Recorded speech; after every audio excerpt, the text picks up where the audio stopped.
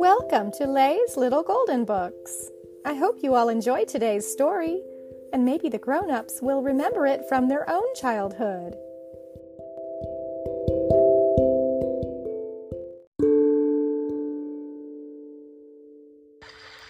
Scuffy the Tugboat and His Adventures Down the River by Gertrude Crampton, a little golden book. Scuffy was sad. Scuffy was cross. Scuffy sniffed his blue smokestack. A toy store is no place for a red-painted tugboat, said Scuffy, and he sniffed his blue smokestack again. I was meant for bigger things. Perhaps you would not be cross if you went sailing, said the man with a polka dot tie, who owned the shop. So one night he took Scuffy home to his little boy. He filled the bathtub with water. Sail, little tugboat, said the little boy. I won't sail in a bathtub, said Scuffy. A tub is no place for a red-painted tugboat. I was meant for bigger things. The next day, the man with the polka dot tie and his little boy carried Scuffy to a laughing brook that started high in the hills. Sail, little tugboat, said the man with the polka dot tie. It was spring, and the brook was full to the brim with its water. And the water moved in a hurry, as all things move in a hurry when it is spring. Scuffy was in a hurry, too. Come back, little tugboat, come back, cried the little boy as the hurrying, brimful brook carried Scuffy downstream. Not I, tooted Scuffy, not I. This is the life for me.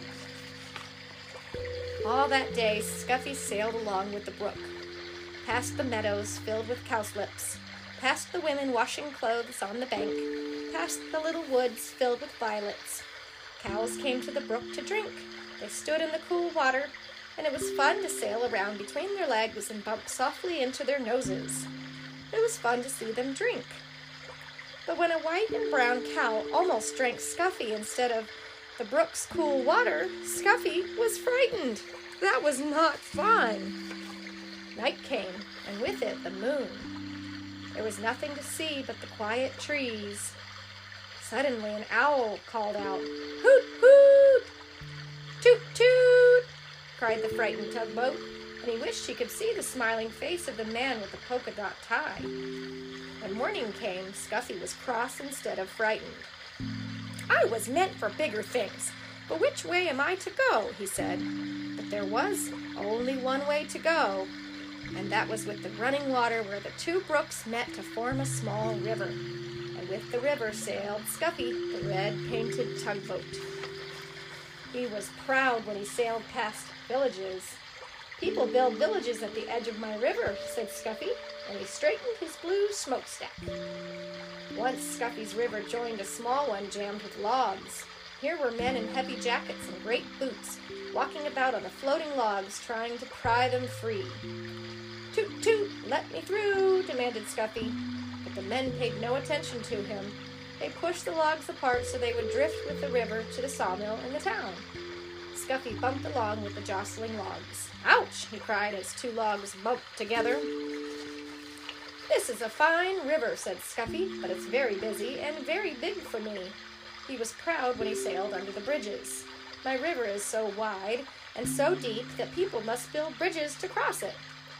The river moved through big towns now instead of villages, and the bridges over it were very wide enough so that many cars and trucks and streetcars could cross all at once. The river got deeper and deeper. Scuffy did not have to tuck up his bottom. The river moved faster and faster. I feel like a train instead of a tugboat, said Scuffy as he was hurried along. He was proud when he passed the old sawmill with its water wheel. But high in the hills and mountains, the winter snow melted. Water filled the brooks and rushed from there into the small rivers. Faster and faster it flowed to the great river where Scuffy sailed. There is too much water in this river, said Scuffy as he pitched and tossed on the waves. Soon it will splash over the top, and what a flood there will be. Soon great armies of men came to save the fields and towns from the rushing water. They filled bags with sand and put them at the edge of the river. They're making higher banks for the river, shouted Scuffy, to hold the water back. The water rose higher and higher. The men built the sandbags higher and higher. Higher went the river, higher went the sandbags. At last the water rose no more. The flood water rushed on to the sea, and Scuffy raced along with the flood. The people in the fields and the towns were safe. On went the river to the sea. At last Scuffy sailed into the big city. Here the river widened, and all about were docks and wharves. Oh, it was a busy place and a noisy place. The cranes groaned as they swung the cargoes into great ships. The porters shouted as they carried suitcases and boxes on board. Horses stamped and truck motors roared, streetcars clanged, and people shouted. Scuffy said, "Toot, toot," but nobody noticed. "Oh, oh," cried Scuffy when he saw the sea. "There is no beginning and there is no end to the sea. I wish I could find the man with the polka dot tie and his little boy." Just as the little red-painted tugboat sailed past the last piece of land, a hand reached out and picked him up. And there was the man with the polka dot tie, with his little boy beside him. Scuffy is home now with the man with the polka dot tie and his little boy. He sails from one end of the bathtub to the other.